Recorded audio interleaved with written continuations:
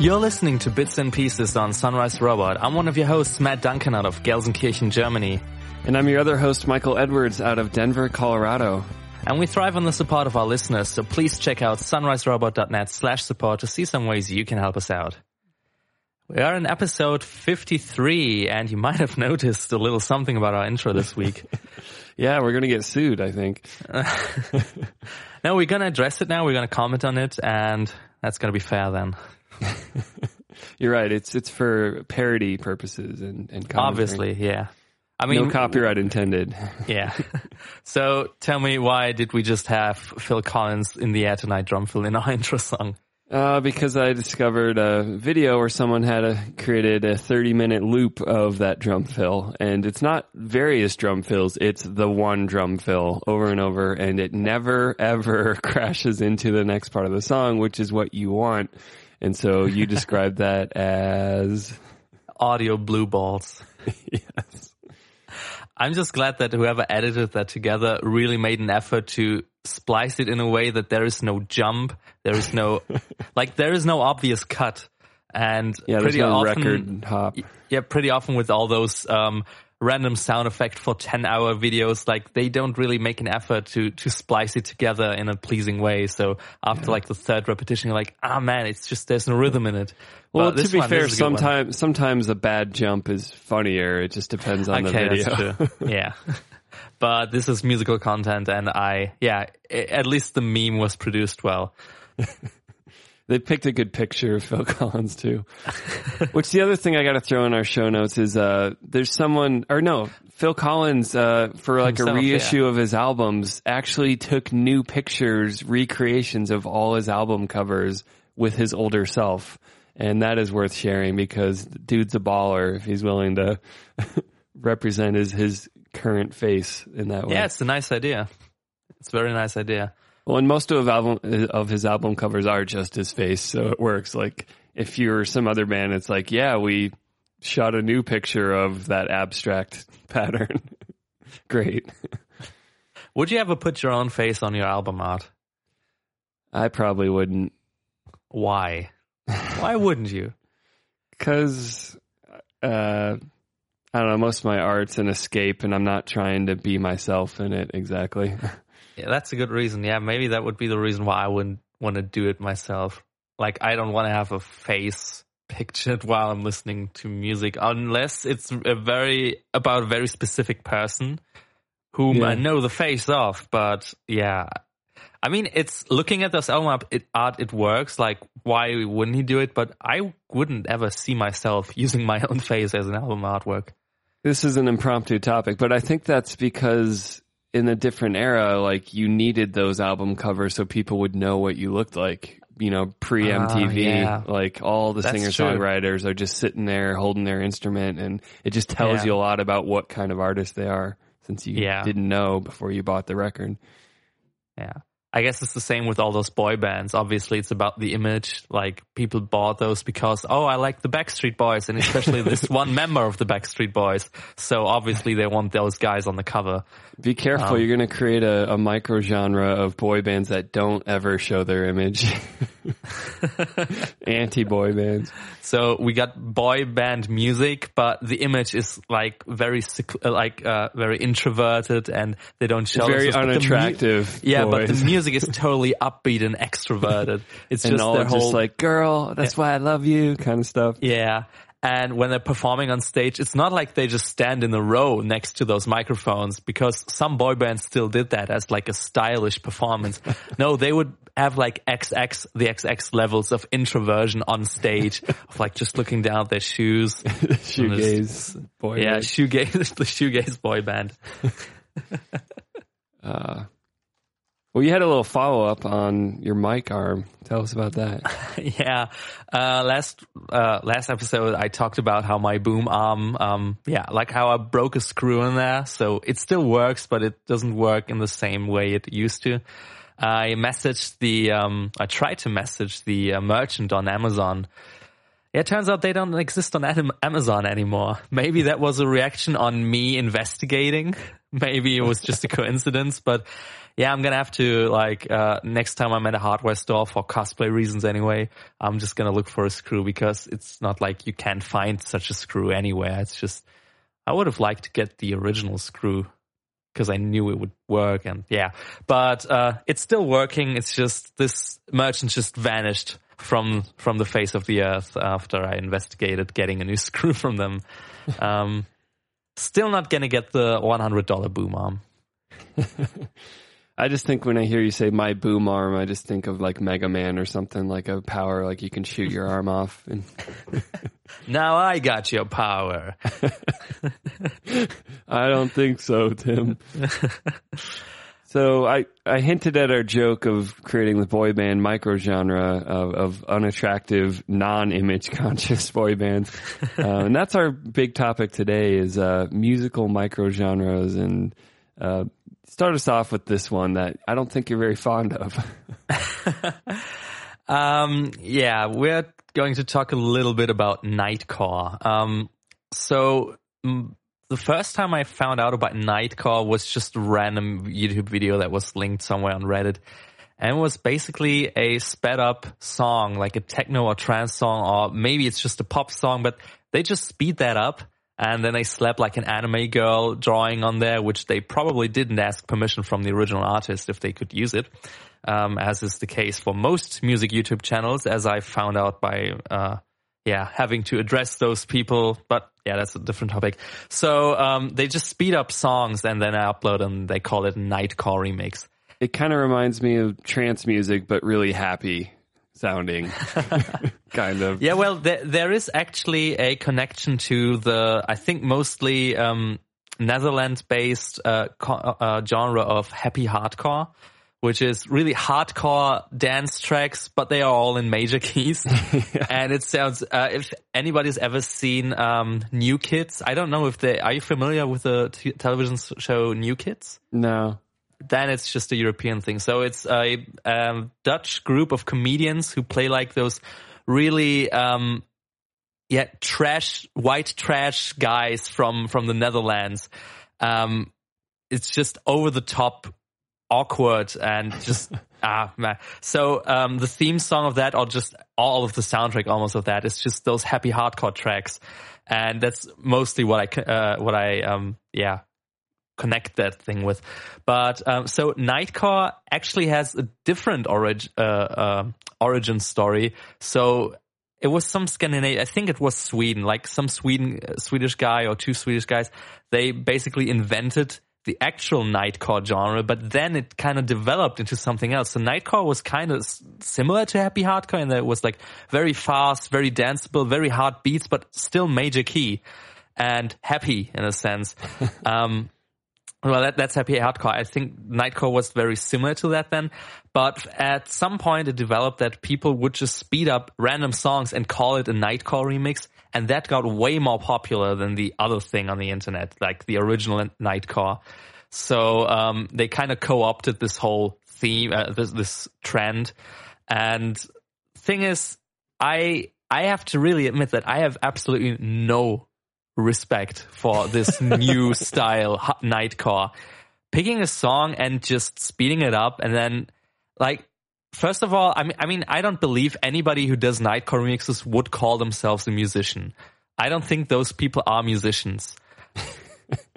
The other thing is, people who listen to that, I would really like to ask them, like, do you also listen to the Chipmunks records? Like, what pleasure do you gain from hearing that thing sped up? Like, is it actually getting better? I remember getting a comment on one of Lars's videos saying like, man, the song sounds a lot better at 1.5 speed. Now you gotta remember that the song on YouTube, if you speed it up, it doesn't change pitch. It's just like with an algorithm speeds it up. Yeah. And I tried and I was like, I don't see that. Like, maybe I'm too connected with the song because I made it, but I really don't see how that song works at 1.5 speed. So why are you listening? What is this genre even? Like, imagine if I'm going to make a new genre up. Let's see. I'm going to just, you put a song through a low pass filter, like a 200 hertz cutoff filter, and just call it like Neighbor Trap. Like, if your neighbor is listening to music very loudly and you only hear like the bass and lower mids, there you go, neighborcore or neighbor trap. There you go, new genre. What I find annoying about this is a good genre to me allows for a wide variety, but these micro genres are totally based on like, you do this one very specific technique and we've labeled it a genre. And that to me is not what a genre is about. Like rock as a genre encompasses a huge variety of stuff. And yet there's still some thread through it, you know, usually rebellious or sexual or some kind of, you know, nature to it that makes it rock and roll. And we're, you know, contrasted with folk, which also contains an insane variety of happy and sad and different styles and different arrangements. And when you're like, yeah, like, you know, you got to get punched in the face and then you sing the highest note you can and we're calling it punch face high singing core. Like, that's not genre making to me. Just because I have the perfect video for what you just described, and we're going to link this in the show notes. Please take a look at this video, and for you listeners, check out our show notes at sunriserobot.net/bitsandpieces/53, and that's the video called "My Highest Note Yet." And I'm not going to watch it now because I'm not going to play the sample now. We're going to play a lot of other samples. So, also in the show notes, we got a link to 1 hour of Nightcore, and you had a lot of fun with the song list of that video. Yeah, I just couldn't help but notice some really terrible song names. Like, I don't know if this is a typo from the YouTube account, probably, but one of the songs is Listen to Your Hearth instead of Heart, I think. So I just created a collection of the song titles. So the new Nightcore, every Nightcore song is I'm a raver angel with a shotgun in the UK, drinking poison in my hearth, having a fantasy about the way you kissed me. And I think that kind of covers what Nightcore is all about. Yeah. So that was one of the genres that I discovered years ago, and I was like, yeah, man, what is this? But then there is a new trend of genres on the internet, also kind of on the verge of micro genres or sometimes even meme genres, that, actually kind of started out like a meme and people were making fun of it. And then, it's being taken a bit more seriously now, and the music they produce isn't bad. It's actually very good. I remember when we were driving around Denver, I put on some Vaporwave. And Benji was like, man, that sounds cool. What is it? And I had to explain like the origin of it. So, I don't even know where to start. So in our show notes, we also got a video by Vox explaining like how C-Punk and Vaporwave got mainstream in what's in some sense. And I now noticing that I made a mistake by not actually making any actual notes in here, but just writing the word aesthetics 2 times, which is all what Vaporwave is about, aesthetics. So what is Vaporwave? What is Synthwave? What is C-Punk? So Vaporwave, a lot of people connect Vaporwave, or when they think of Vaporwave, they think of one certain song by Macintosh Plus, the title of which I can't really pronounce because it's some Japanese characters, which I never made a bother to actually look up. But it sounds like elevator music, kind of. Yeah, it's basically like slowed down, smooth jazz or elevator music or 80s R&B, 90s R&B.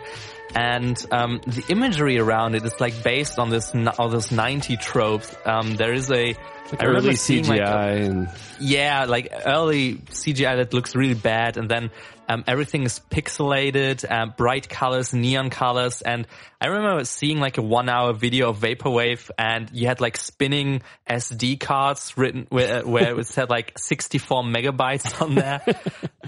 Like all this imagery is like connected with that.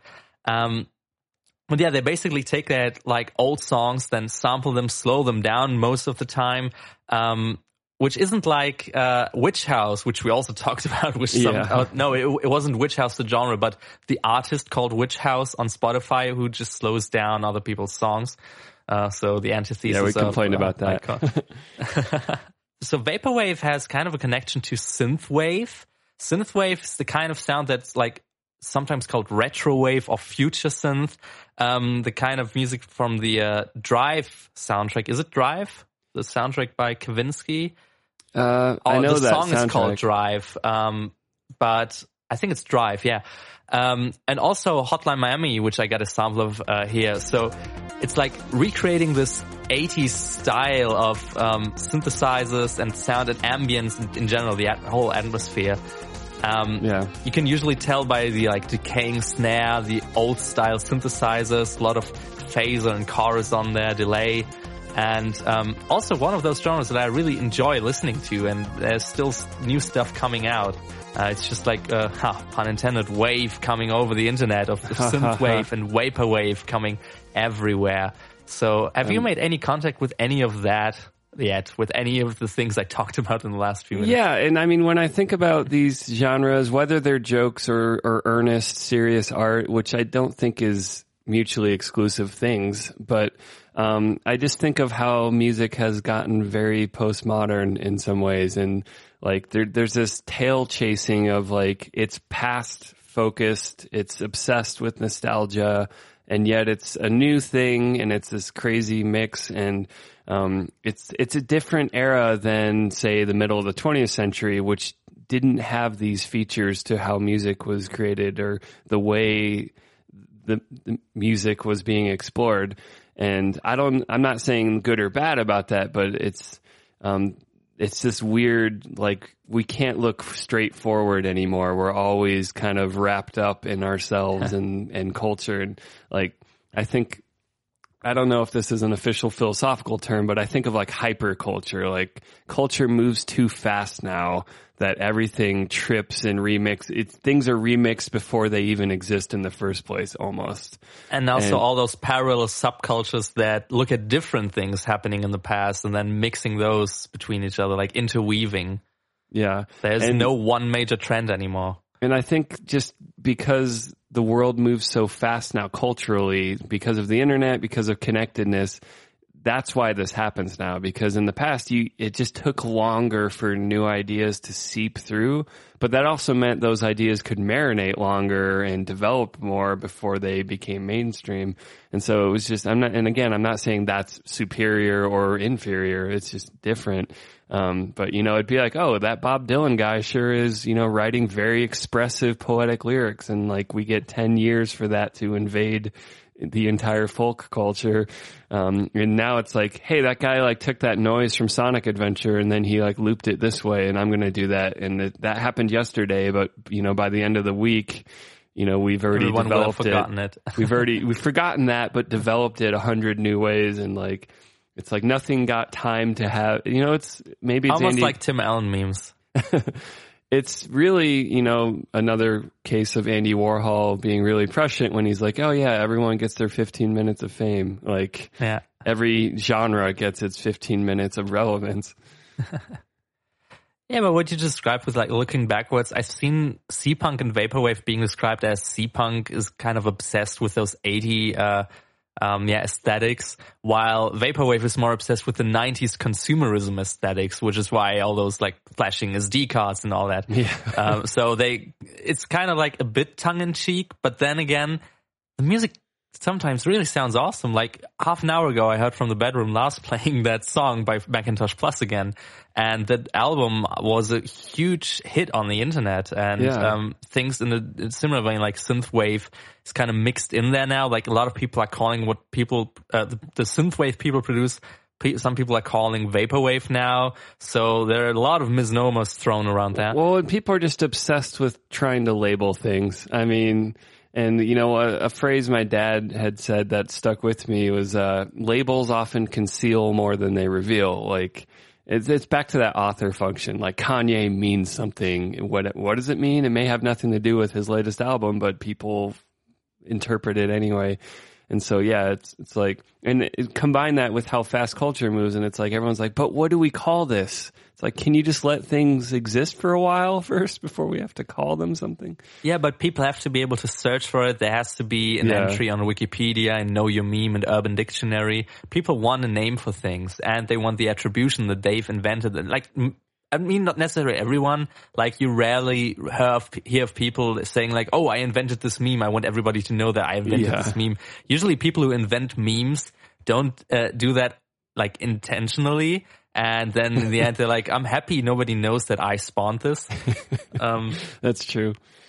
With a lot of these genres we're featuring today, I hear a lot of Sega's aesthetic. I would point to, and it's something that just occurred to me is like the music that Sega or Nintendo would use when you're in one of their stores, like their digital stores. Yeah. Vaporwave has also been compared to Muzak and Mallsoft. Mallsoft, another genre of, as the name implies, kind of soft music being played in the mall in the 90s.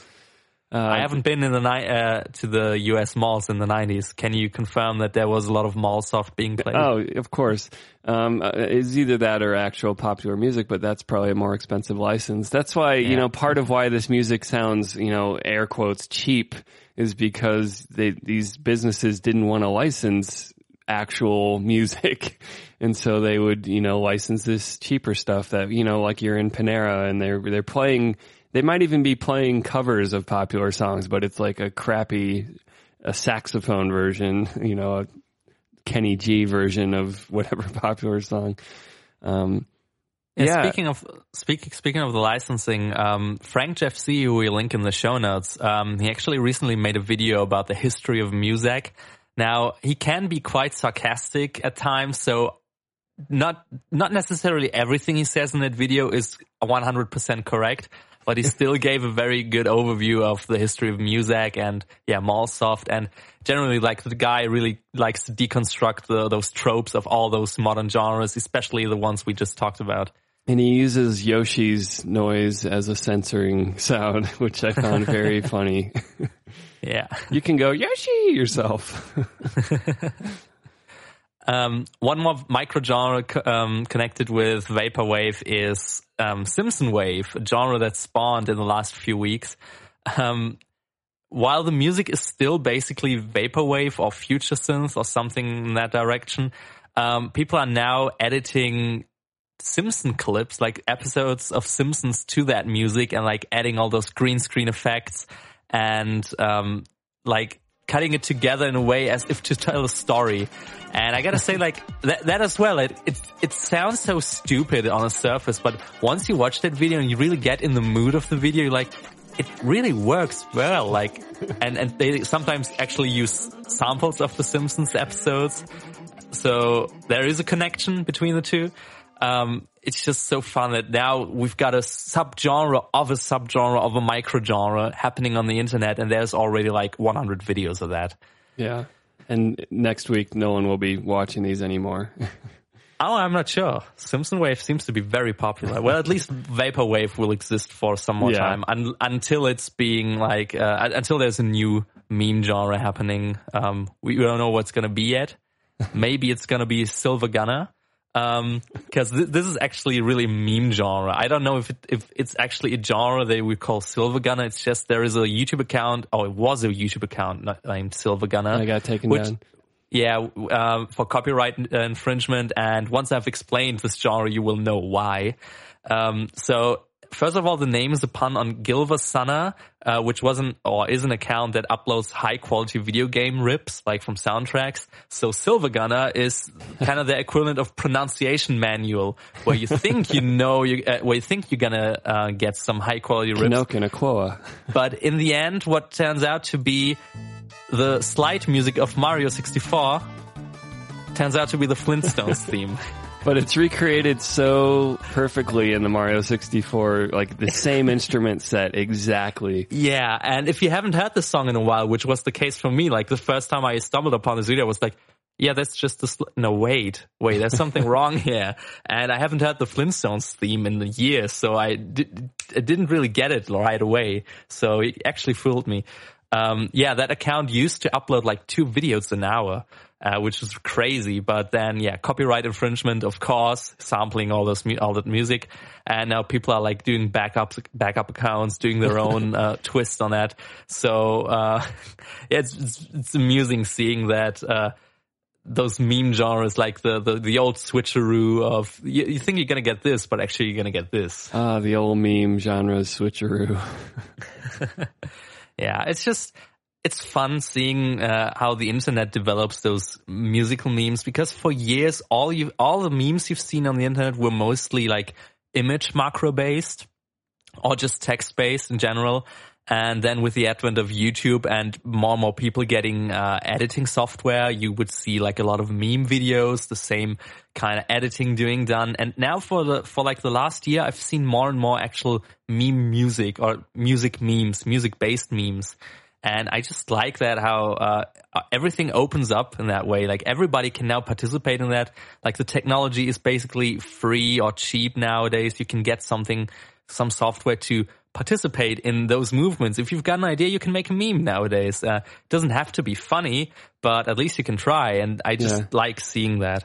Well, I like that characterization of it, that it's a part of people's ability to participate in culture and to be expressive, and that it's not just about what is music and what is music culture. It's about people participating. So that's cool. I'm in favor of that. Yeah. So I'm gonna have an eye open for new memes, new meme genres, or just new genres in general that are just very surprising. It doesn't have to be meme or micro. And then maybe we'll address those in the show in the future. So another topic we have is maybe just an update on what you're using to listen to music. And I know you had switched to Google Play Music, and I'm still on Apple Music. And how's that going? Do you like it? Are you going to switch back to Spotify? I haven't settled in completely. Like it's just like my new chair right now. I'm still getting used to how it feels. But so far, I'm enjoying it. The thing I like about Google Play Music, they have this I'm Feeling Lucky playlist where it's just no information you have to give them. It's just click play and they're going to play you something. And usually they probably pick like one random artist from your library and then make a playlist based on that artist, because usually the genre is very self-contained in that one playlist. So considering they don't have as much listening data on me as Spotify does, because Spotify is connected to Last.fm, so far I haven't got any ugly surprises. It's not as good as Spotify's recommendation, but it's also not bad. So I just hope they connect to Last.fm in the near future, because I've got more than 10 years of listening data on there. All my music taste is saved on Last.fm. So get on that, Google Play Music. You can know about this. It's not a secret. Like everything I don't want you to know about, I already delete by myself. Like all my guilty pleasures in music, they're not on there. I didn't listen to this. The killer feature, though, which is the reason why I was interested in Google Play Music in the first place, is uploading your own music to their library. So you get 50,000 tracks you can upload there, and because there's a lot of music on my computer that is not on Spotify, not on Google Play Music. Usually some of my own stuff, which I haven't put on any of those services yet, which sometimes I want to just listen to in different surroundings on different systems, and just uploading that once and then having it stream everywhere.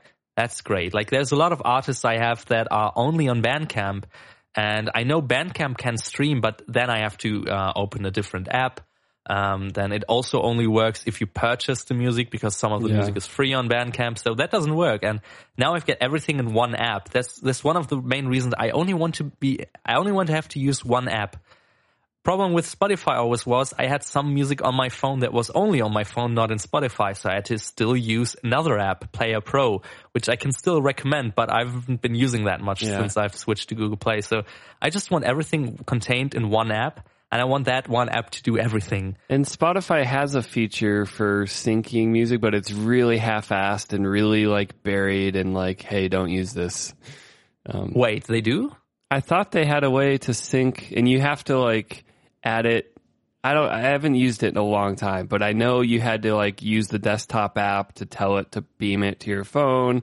And trust me, it's not supported the way you want it to be. It's not like top level, hey, we're going to feature your music. But I've got to honestly admit, like, I've never heard about them having that feature before. And even if it's not fully implemented like it is on Google Play Music, it's still worth investigating, because I'm not sure if after this 3-month trial period, I'm going to stay with Google Play Music.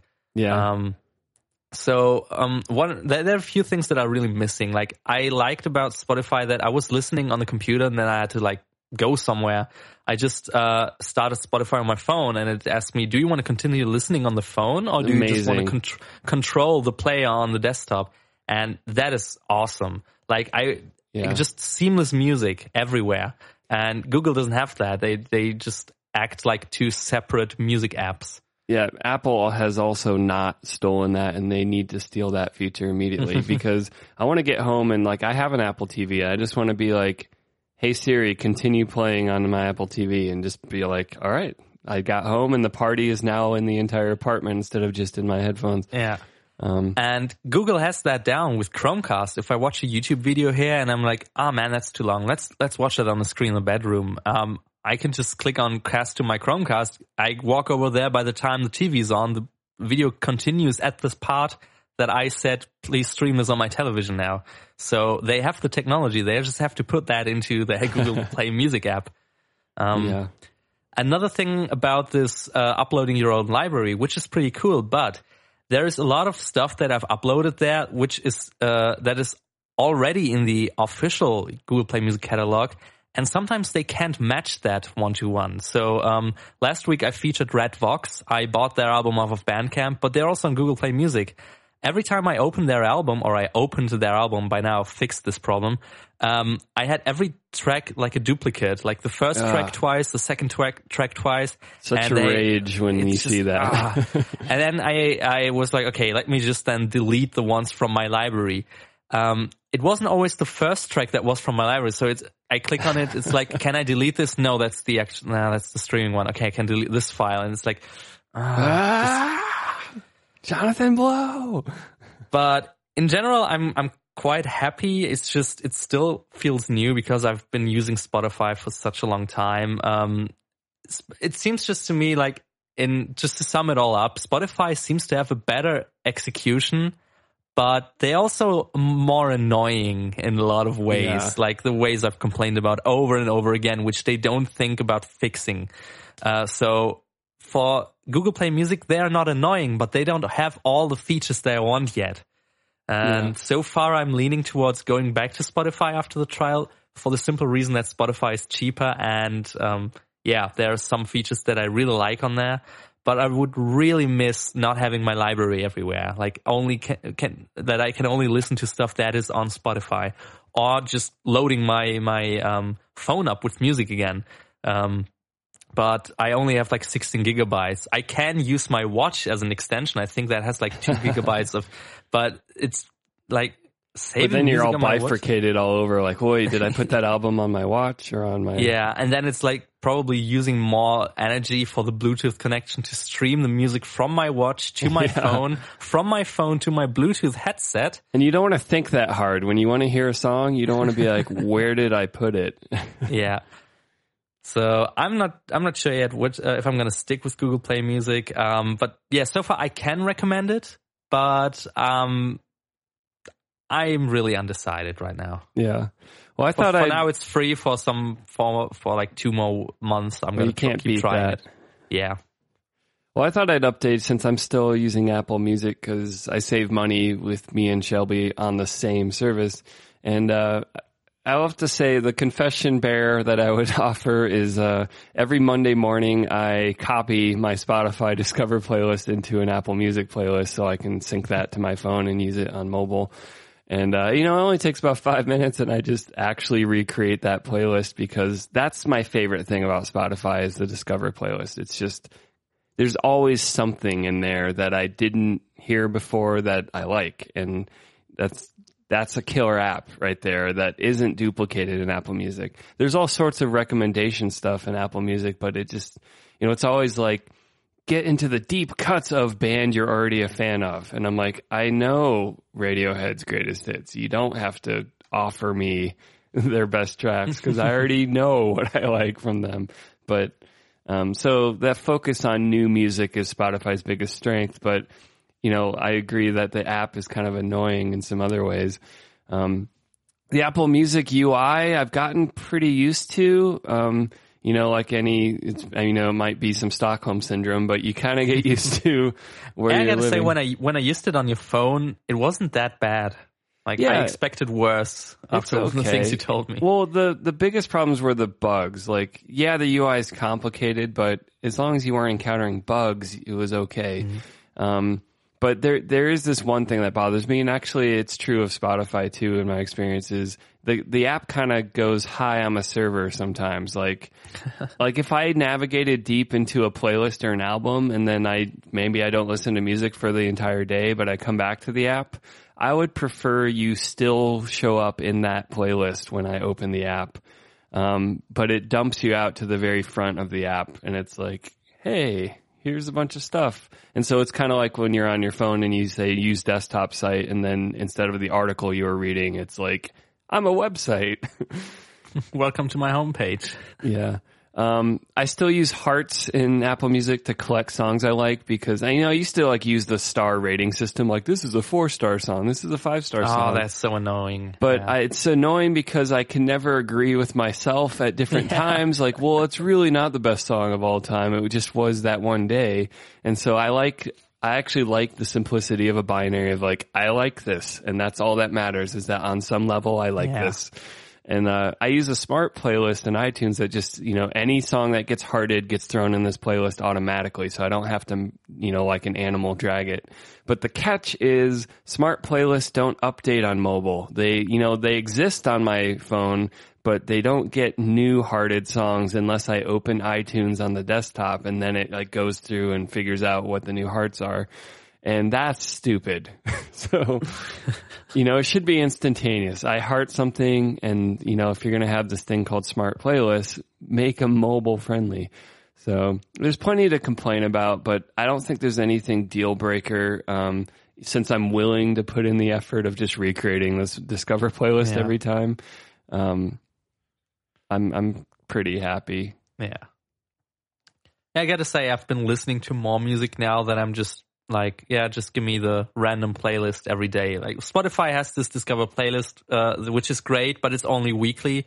And with Google, I'm getting that with every click I make on this button of give me something new. And as I said, it's not as good as the Spotify playlist, but it is still good enough that I like it. Is that feeling lucky? Isn't that from one of their acquisitions in the past year or two? What was that music service? Oh, I'm not sure.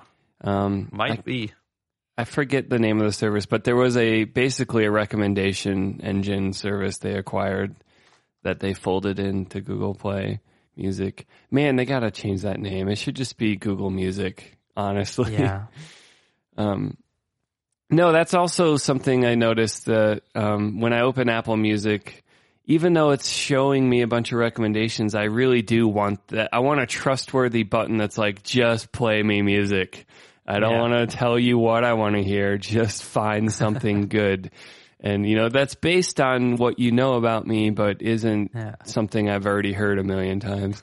And another kind of recommendation of playlists they have is, so right now when I log into Google Play Music, it's saying it's Saturday evening, play music for, and then it gives me like topics. It's not my day with like an ice cream that fell over, dripping on the floor. Time for a book, relaxing evening, playing video games, having friends over, making dinner. And sometimes I actually put those on. Like when I wake up, I'm like, give me wake up music. It knows the time of day. And so when you click on it, you get more like sub-decisions of like, I want bubble bath relaxation. I want fantasy soundtracks. I want down-tempo pop for reading. Yeah. And so I don't know if those like are handpicked or if there's an algorithm behind them. If they're handpicked, that must be a lot of work. But as I said, the recommendations aren't as good as Spotify, but they're still pretty great. So I like using just those playlists. I've gotten used to not wanting to think about what music I'm going to listen to. And it's really made me more relaxed when actually listening to music, not having to think about, I got to fill up my queue again because the next 5 songs are going to be this genre, but I want this genre to play. Yeah. Apple has some of those, they call them activity playlists. So you can be like, I'm studying, I'm running, I just broke up with my girlfriend, like whatever. And then play me some Nightcore. They're actually pretty good. So I've used those for running, or when I was working on some After Effects projects and I didn't need sound for the project, it was nice to throw on some down-tempo electronica and, just kind of chill with that while I figure out how to move cubes around the screen. Yeah. Man, down-tempo electronica. I got a nice artist to recommend you. It starts with E and ends with Echolox. No, wait, that didn't work out. Let's just get to our picks of the week. Echolox. So, start us out with your pick of the week. All right. Usually with the picks of the week, I really try to find new songs I had not previously heard, and especially music that's very recent. But every once in a while, I decide to go into my musical past and pick out something that's been important to me or stuck with me. And that's a band I haven't used in picks of the week yet, but is very near and dear to my heart is Sunny Day Real Estate. And in the early 90s, they were kind of credited with like creating emo, even though emo became very, very shitty by the late 90s. But this music is, like any creator of a genre, they moved on from it very quickly. And, you wouldn't recognize this song as being emo, even though there's a lot of emotion to it. But this is lead singer Jeremy Enigk. I have featured one of his songs before. And it's just a delicious song. There's lots of layers and textures that get worked in, even though it's a guitar-based song. Very weird for them. The drums are looped. It's a very short loop, and it repeats the entire song once it comes in, except for one part where it drops out. And, maybe that's enough description. Let's just listen to, the song is called Every Shining Time You Arrive.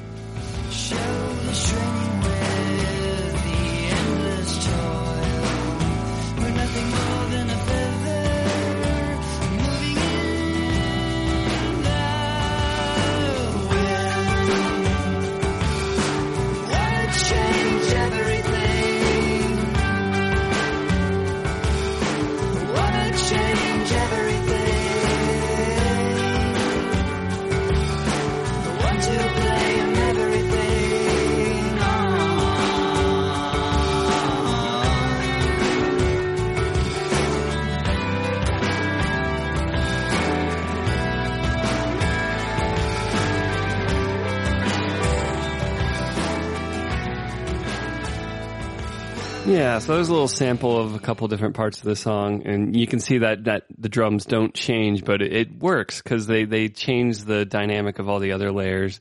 And what did you make of this song? What I loved about those drums is they have this one open hi-hat before every second snare, and now that I know it's a loop, I know why it's always there. Which I feel like adds so much to the rhythm, because especially if you use the same loop over and over again, you better make sure it's a damn good loop. And just this one open hi-hat before every second snare, I think it just fills it up with something that if it wasn't there, it was just like, it's those drums, okay. But just hearing that open hi-hat before the snare, it's just, I like it. It's just those little things that I really enjoy about songs, like this little thoughts people put in there. Other than that, it's a great song. It's very road trippy. And I feel like I heard a banjo hidden on the left channel and sometimes on the right channel. I'm not sure if it's banjo or just a very trebly guitar, but it sounded like a banjo. At least the picking, like the playing style was very banjo-like. Yeah. And also, like later in the song, there is a cool organ sound, which you didn't want to spoil, I guess, because you picked a different part. Yeah, this whole song builds up to a very, very nice crescendo at the end, and then it fades out. But it's a very wonderful, it's worth hearing the whole song. And actually, this album, this comes from their album, How It Feels to Be Something On. And it's one of those albums where literally every single song is good. So, as playlisty as our culture is now, I can totally recommend go load that album up and, listen through it a couple times and you will be hooked. Or we're not compatible as friends, probably. Yeah. What if somebody comes back and says, wow, I really enjoyed this album, but I only enjoyed the Nightcore version of it? I want to hear some Nightcore Sunny Day Real Estate. What was your pick of the week? My pick of the week is a song by Crystal Castles remixing The Little Ones. It's called Lovers Who Uncover. I rediscovered this song recently because I uploaded my whole album, my whole music library to Google Play Music, and it was on there. I'm not sure if I think they released it on a release of The Little Ones. Maybe it was the single of Lovers Who Uncover. It's a very danceable track, and I say that as somebody who really doesn't like to dance at all. And I dance to this song, so that's my my testament to that. Let's just hear a little bit of it.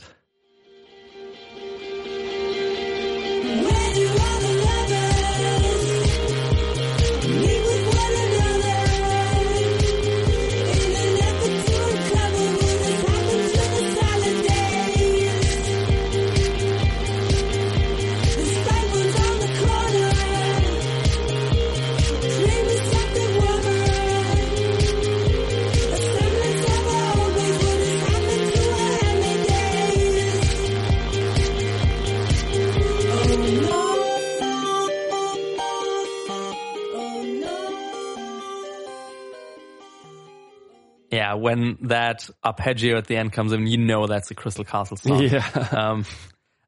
I really enjoyed the track the first time I heard it, like 1 or 2 years ago. It just got stuck in my head. I had to play it every day because this main guitar riff with the guitar, with the vocal melody in the verse, it's just so catchy. It just gets stuck in my head and I can't get it out. And I'm not going to get it out for a few days now that I've found this song again. So what do you think of the song? Oh, I lots of great features to enjoy. As I wrote here, octave bass, very buzzsaw edges to it, just, type stuff, hooks you. And yeah, that synth arpeggio is, super Game Boy sounding, is very enjoyable too. But my favorite part of the song is about 3 minutes in, it cuts down to the oh no part again, and it's just guitars with the voice. And, I really liked that breakdown and I was like, give me more, like give me a whole minute of that before you bring everything back in. And, they just tease you with it and then go back into a more full part. But, yeah, I haven't heard the original song, but this seems like a very, very solid form of it. Yeah.